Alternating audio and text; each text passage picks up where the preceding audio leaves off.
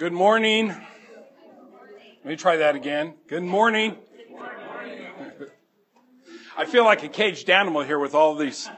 I'm a pacer when I walk, and so this is really going to be, or when I teach and when I preach, and so this is going to be a real test to see if I can stay confined within these this little row of tables here. Let's go to the Lord in prayer.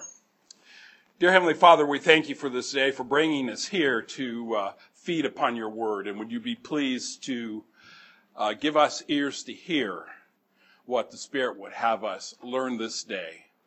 And we pray this in Christ's name. Amen. So, have you ever wondered, why does the joy of my salvation sound like a Christian slogan? Have you ever wondered that? You don't need to answer. Ask yourself. Have you ever wondered that? Have you ever wondered or asked God, since Jesus came to give me abundant life, why does my life not look like it's abundant? Now, if you're honest, you've asked those questions. I know I have. And I've asked them many times. Or there's a question that really plagued me for over 2 years, which we'll speak about through the course of this class. And it's where I search the scriptures high and low, trying to understand why could Paul and his associates be joy-filled, singing songs and hymns while they were chained in a first century dungeon. You ever think about that? How could they be so happy and joy-filled when circumstances were overwhelming? The reason why I asked that question was, with everything that I knew about Scripture, there was a season in my life where it was joyless. And I knew in my heart of hearts that the joylessness had more to do with what was going on up here than what God was doing in my life. And so if you've wondered any of those three things, this class is for you. And we will cover those as we go. We will go into each of those questions, and we'll have not only answers for those, but we'll be able to equip you to be able to take on and deal with the circumstances that God places in each of our lives, and do it in a way that you won't be robbing your joy. See, one of the things I realized as I started into this process was I realized I was sabotaging my own joy. And so I know you came here expecting to hear about heaven today. But this is actually the prerequisite course for heaven, which is the next 2 weeks. And this prerequisite course, as you'll notice here on lesson 1, is the importance of mindset. And then lesson 2, we'll get into the 3 eyewitnesses, and lesson 3 will be heaven, what will and won't be there, and most of all, who will be there. And if we take, if you will, the context of understanding the importance of mindset in our Christian walk, and then we apply the truths from Scripture that we get from the following 2 lessons, hopefully all of us will emerge from this class 3 weeks from today. We will emerge being better equipped to encounter suffering, death, and persecution. And so I hope, that is my hope, that's my prayer. And so you'll please bear with me as we prepare and lay some building blocks towards the concept of mindset.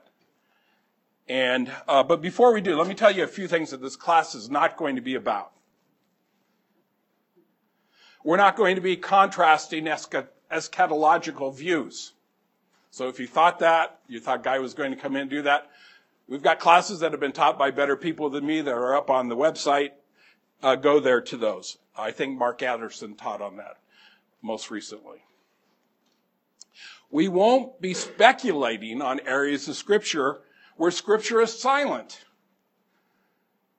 You know, there's always these questions that you hear people ask. Will there be pets in heaven? We're not going to cover that. Okay. We get, I don't know about you, but I always wonder, will I be at my high school weight in heaven? Will I have my hair back? We're not going to cover that. Sorry.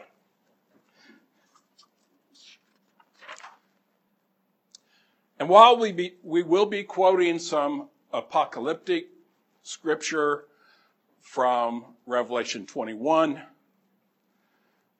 it's more of an overview, and we're not going to be getting into the symbolism of that. But we're going to be covering that particular passage that John gives us, and why it was given to John and how it is applied to our lives. This class is really more intended to be a practical guide to equip you to be able to have a perspective of heaven that might loosen the grips that the circumstances you find yourself in have on your heart and on your mind and on how you respond to things that are taking place around you. It's my hope that we'll be able to take a close look at the eyewitnesses and what their mindsets were like, so that we might be able to emulate that in setting our minds. And I know that's kind of foreign to you, but we'll get to that. Lastly, this series on heaven, on picturing heaven, I call it Picturing Heaven for Your Soul. So we're not going to do an exhaustive study on heaven. We are going to do a study on the importance of picturing heaven for the benefit of your soul. And I hope that will make more sense as we get closer to that point.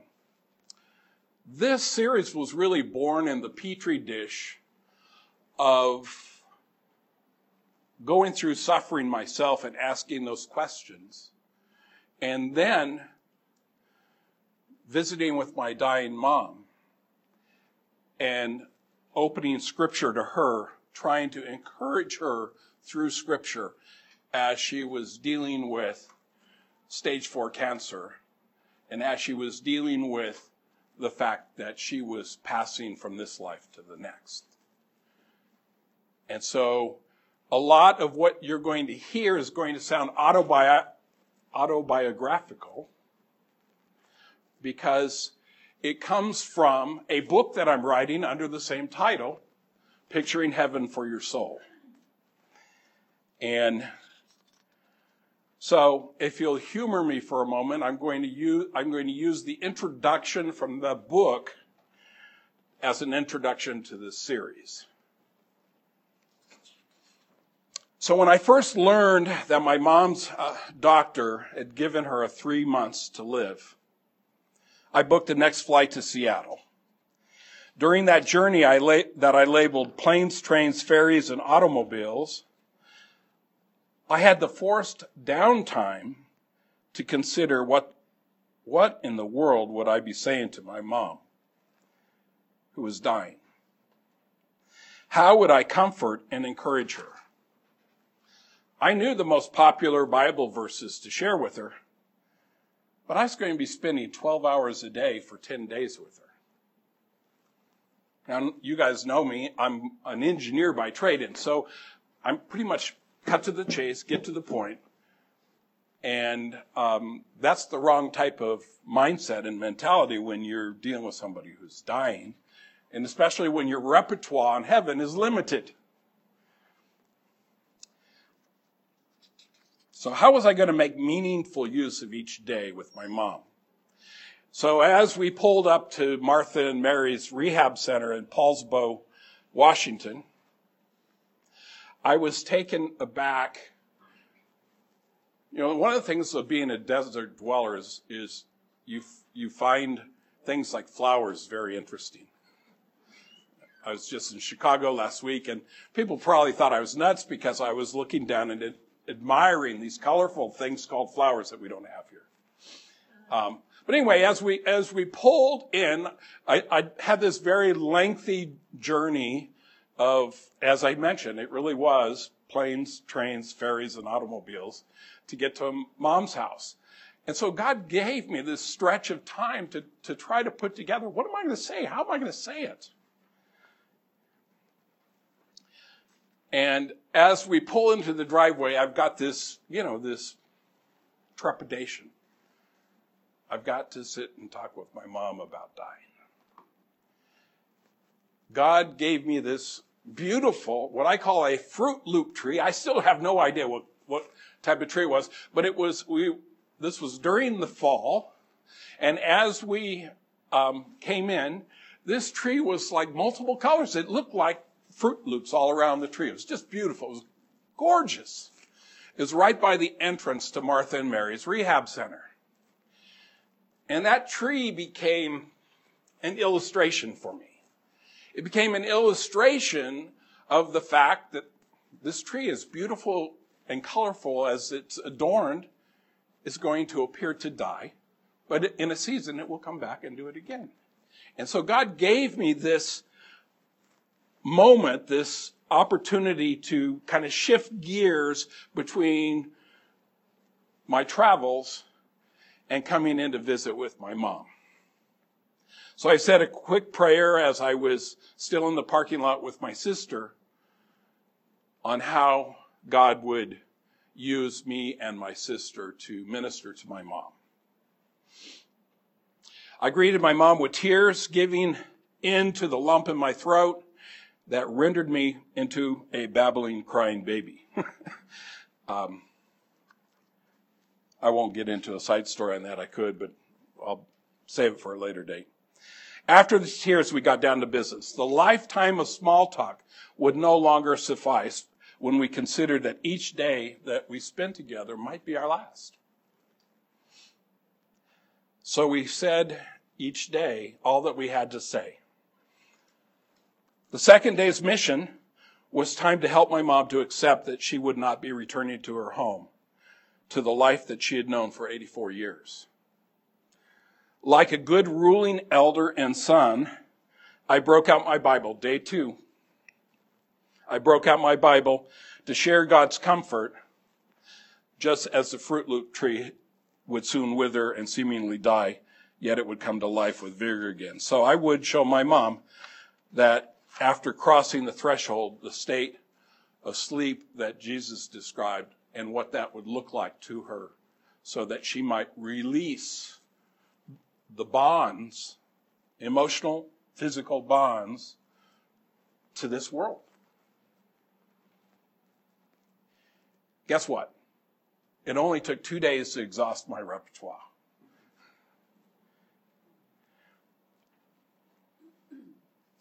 With 7 days left, I was confronted with a challenge. How am I going to fill the next 7 days with my mom? I've covered all my repertoire. So the third night was sleepless. As I meditated on Scripture and asked God for insight into how to minister to my dying mom, I considered all the popular so-called Christian books on heaven.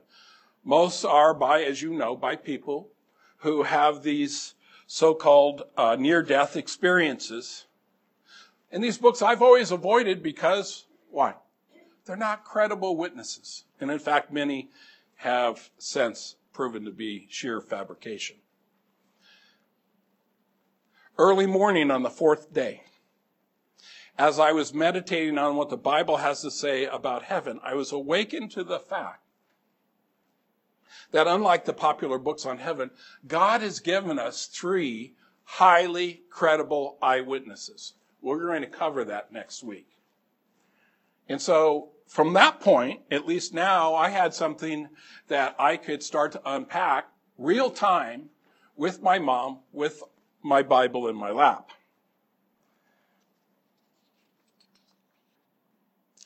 My thought process was, if we could start to understand the mindset of these three eyewitnesses,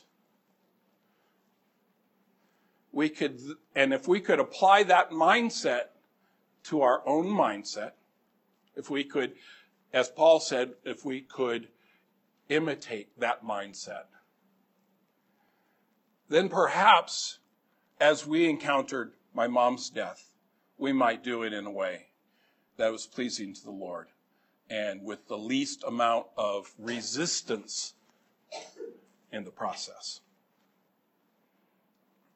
And perhaps, just perhaps, while my mom was in this rehab center preparing for death, and I'm in this rehab center not wanting to be there because it's more of a convalescent home and it's got sounds and smells and all kinds of things that are not pleasant. And so we were in circumstances that would not be pleasant, and yet perhaps as we started to adopt the mindset of these three eyewitnesses, perhaps we could restore our joy of our salvation as we contemplated what Scripture has to say about heaven. Much to my surprise, God gave us lots to talk about as we considered more specifically John and Paul and how their visions of heaven helped them, prepare them for difficult and even life-threatening circumstances. As I mentioned, for the 2 years leading up to this moment, I'd mused over what God's reason for taking Paul to the third heaven and for giving John such an incredible vision as described in the book of Revelation. What impact did these visions have on their own lives? And what value does that have for me and my dying mom and for you as we cover this class? These were questions that we surveyed together through Paul's writing and John's writing, and we will survey them again on week 2 and 3.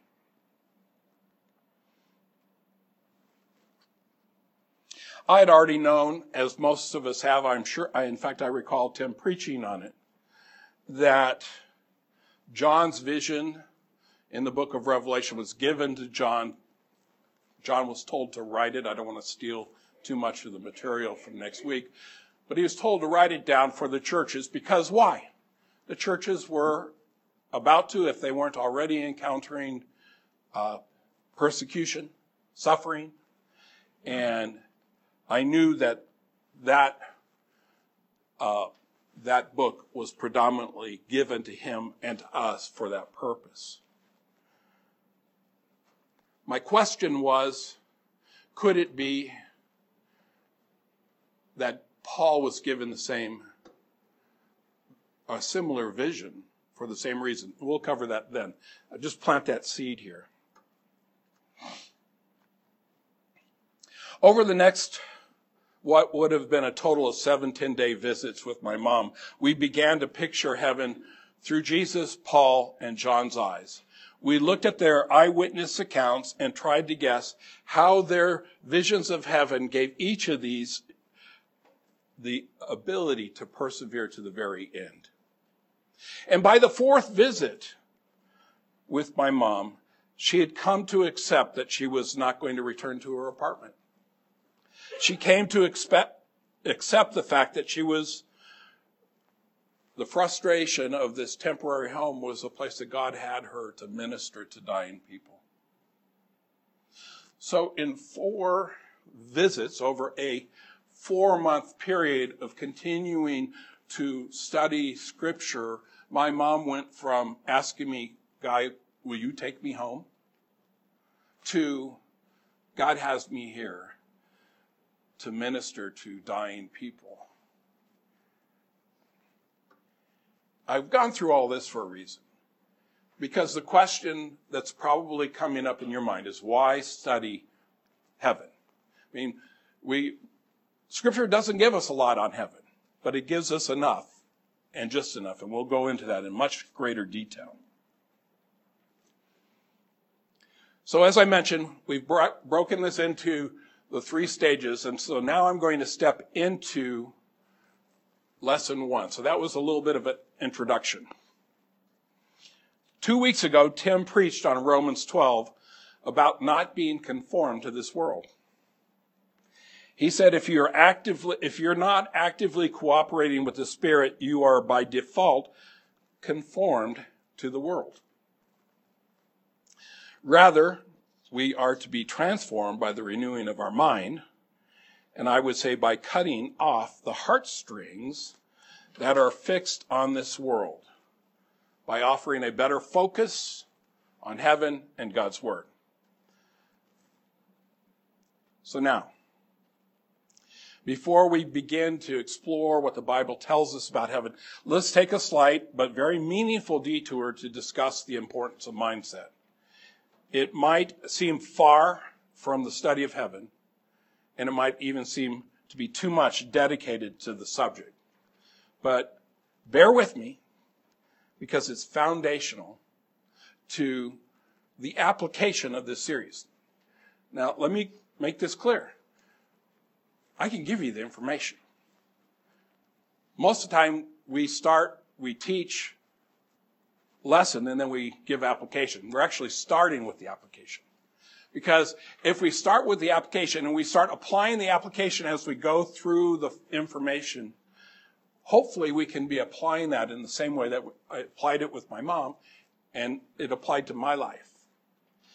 And in that process, hopefully we will go from having head knowledge to heart knowledge.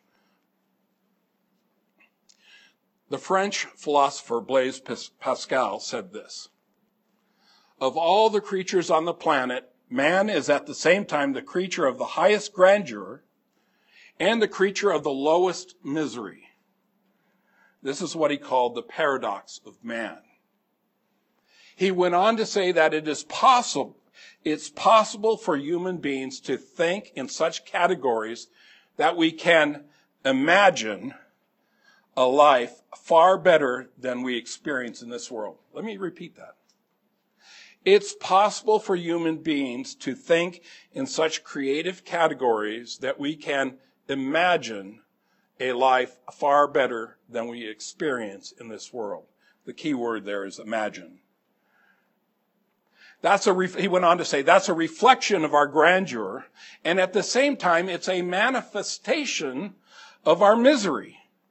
Because the misery is this: as wonderful as we can imagine what life could be like under certain conditions, we're not able to make it happen. We're not able to make it happen. So encapsulated in this, as human beings, we have the ability to imagine. We have the ability to think. We have the ability to picture in our minds. That's what imagine is. Picture in our minds something that is greater than what we experience today. But it comes with a cost.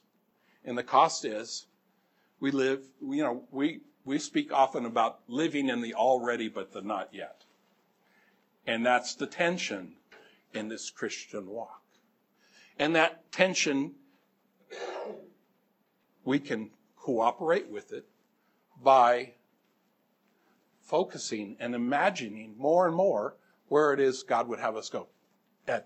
It brings to mind our retired elder, what his vision was. He had a team Bengal Tiger. And you're talking about images, you think about, reading about the Ten Commandments, then about the Ten Commandments. What a distraction, moving people, that's the vision of Exodus. And how in culture, often when you talk to people about heaven, they quote Yeah. I mean, one of the things I realized as I sat with my mom was I don't know much about heaven. I didn't know enough to in my first 2 visits, or in my first few days, I should say, I did not know enough to be able to help my mom do this. But by God's grace, he gave us 7 other 10-day visits where we continued to unpack Scripture together so that we could not only envision heaven, but I will tell you, one of the greatest things was it answered all of the questions that I started this class with for me. And so, yeah, I guess that's probably what compelled me to write the book, is that there's really not much out there that deals with that. But anyway, that's a different subject. So, if you look at ourselves today, where we're at, we live, we place so much value on what we see. We place so much value on things created, on comfort, on pleasure, on significance. We worry about losing those things. When that loss happens, we become frustrated, angry, depressed, distressed. We were, in fact, created for forever. We were created to be forever before the face of God and to live in his presence. And so we live in this tension because we were created for that. So we've already hardwired for heaven. And while we can't really grasp everything about it, we know that this is not our home. We know it from our experience. We know it from God's word.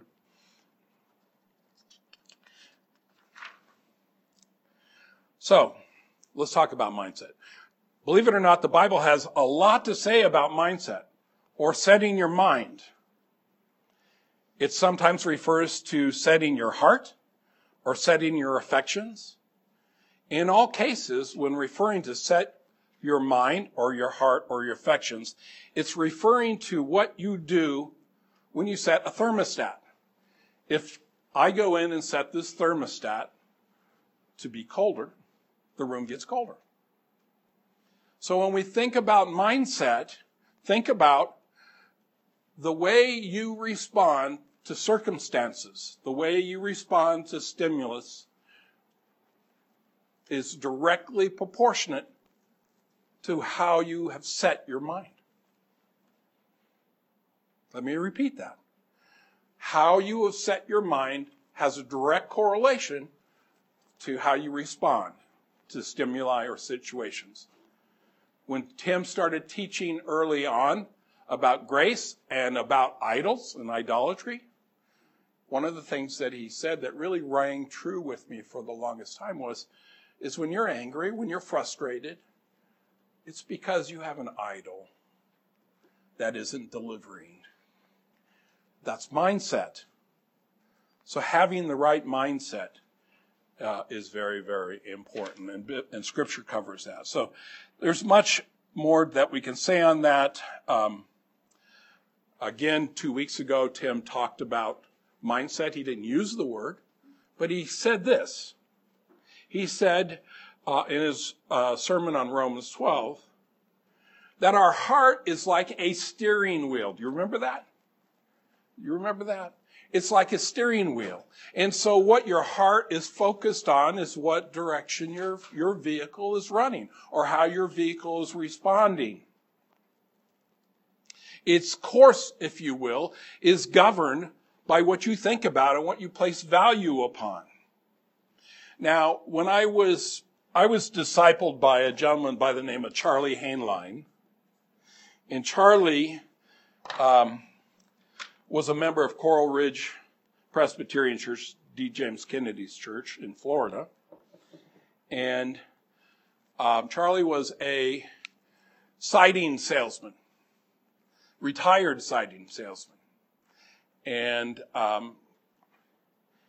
he was an incredible man who loved Jesus, who spent 6 days a week in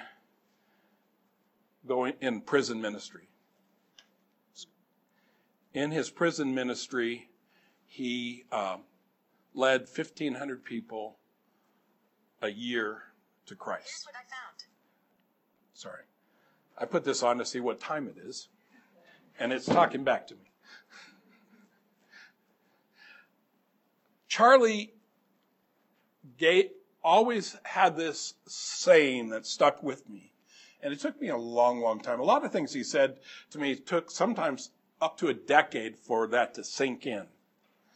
But he gave me a quote that I later found out was attributed to Corrie ten Boom. And he said this: if you look at the world, you'll be distressed. If you look within, you will become depressed. But if you look to God, you will be at rest. So, I want to give you a slight graphic, not the best, but a slight one. And this starts to at least give a visual on the importance of mindset. We have the cross, of course, but I'm going to call this horizontal.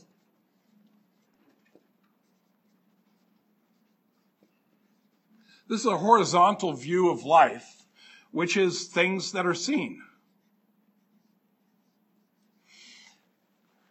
If we're lucky, we master this world.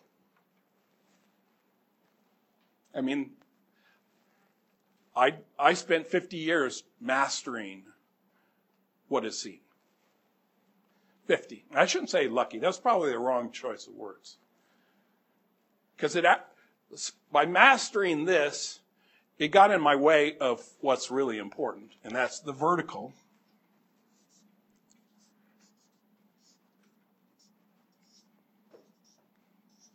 Or the unseen. So when it comes to mindset, I believe there's only two types. There is the horizontal that helps me navigate through this world with no concern about the next. Or the unseen world, the vertical mindset, that encapsulates Corrie ten Boom's quote: look to God and be at rest. Look everywhere else and become depressed. Now, I don't know about you, but how many times have you become depressed? When you look at your circumstances. When you find yourself in circumstances that are pretty painful or frustrating, etc. And so how do you respond to those? And so as we go through this course, I'm going to be talking a lot about horizontal mindset and vertical mindset. And hopefully you'll see the mindsets of Paul and John as we move forward. In your class notes, you'll notice I didn't give you the proverbial Spring Meadows fill in the blank. Sorry about that. It's not my style. But I did give you a bunch of quotes. To know me is to know that I like quotes. And we live in a bite-sized world today, unfortunately. And so we only take things in small bites. They have to be able to fit in Twitter feed, right? Just a couple, I'll cover the first one.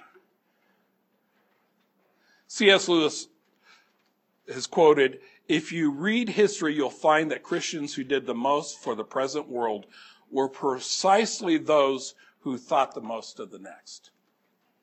Now, this goes against the saying that we all have heard that he's of such heavenly what? So heavenly minded, again, mindset, he's of no earthly good. We've all heard that. Guess what? It's a lie. or half-truth at best.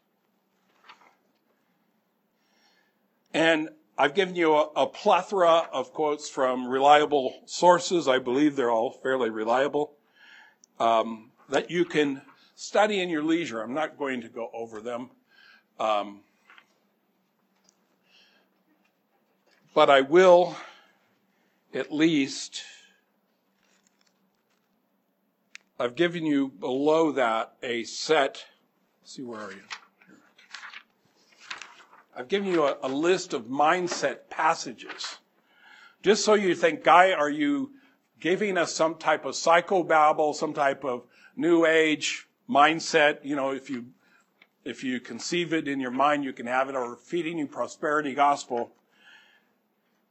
You can take a close look at, in your study time, you can take a close look at the passages here where Scripture is constantly reminding us to set our minds on things above, not on things of man, not on things below. To set our hearts on God, to set our hope. You guys remember Mark Russell? Mark Russell did a class that has stuck with me forever. And he said, consider this as heaven, and we're down here, you know, going through our life in the already but not yet. And he said, Jesus, our hope, is in heaven, right? He's in heaven. And he said that if we want to really live a hope-filled life, we need to be anchored in to heaven. That's where our hope lies. And the key word of anchor, another funny thing about being a desert dweller, I'm actually a boater, but I don't boat at Lake Mead, but I spent a lot of time on the ocean. And one of the things I will tell you is that anchor is the most necessary tool on any vessel. Because when you're out in the middle of a really bad storm, the last thing you want to do is go inland because the shallower water becomes more turbulent. So you have to go out into the deeper waters and drop an anchor so that you can withstand the storm. And life comes with lots and lots and lots of storms.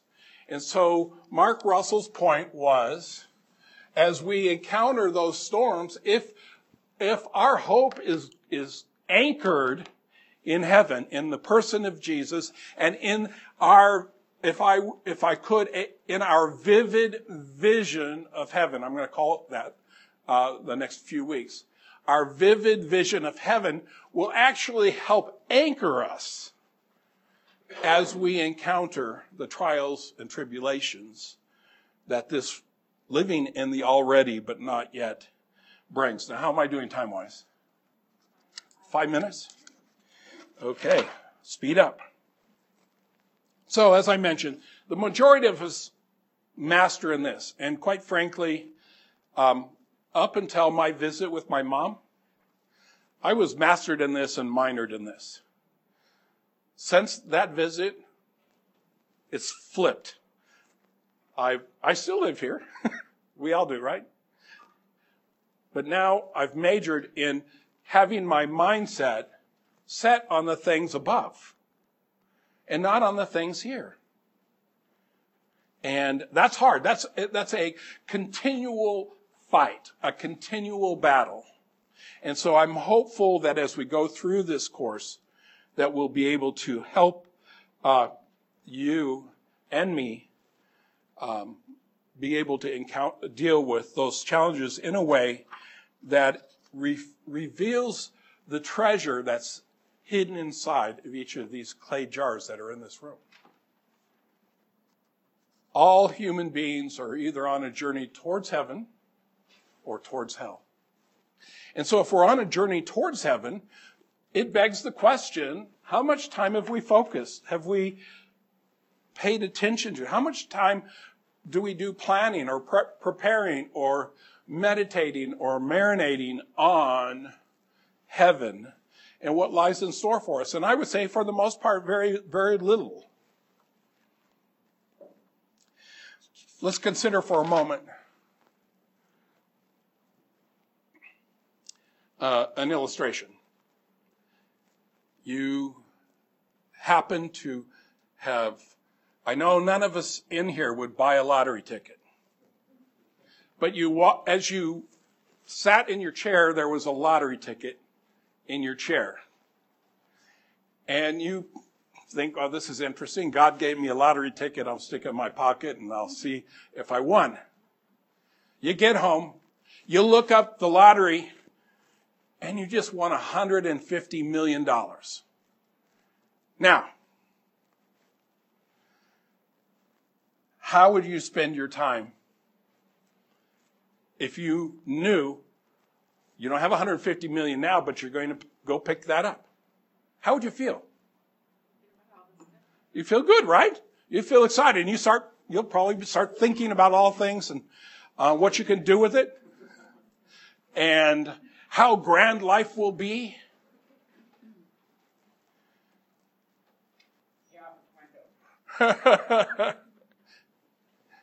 Or for those wives in the room, how much time and effort went into planning and preparing your wedding and daydreaming about that? And how did that affect your countenance? Now, contrast both of those against how much time you spend musing over heaven. That's why we're doing this class, is to give you some tangible, vivid visions of heaven that can help you invest the time and energy. Think about it. You know, if you married your spouse and you had this, you planned for a year the wedding and did all these things and spent all this money, and maybe if you're lucky, you're married to this guy for 40, 50 years, maybe more. You're going to spend an eternity in heaven. That 40 or 50 will only have just begun. And yet, how much time do we spend contemplating that, thinking about it? The wedding feast of the Lamb. Tim always talks about, he's mentioned it a couple times to me, and I think he's preached on it, that he stands at a wedding, he likes to look into the eyes of the groom when the bride starts to appear in all of her grandeur. That's you and me. That's Jesus' gaze on his bride when we enter the wedding feast of the Lamb. We're going to cover that. What I'm trying to equip you with is a vivid vision that is biblical, that will help you and help me navigate through sometimes turbulent water. Do we need to be wrapping up? Do I got like 1 or 2 minutes? Tim's already left and I'm not done yet.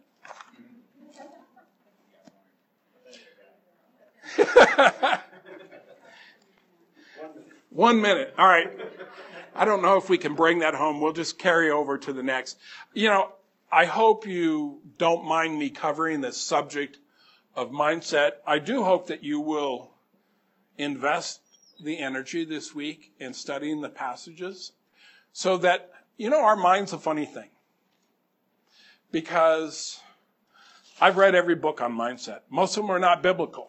So, the question that went through my mind was, what's truth in this? Because if I don't know what's truth in this, then I'm not going to trust it.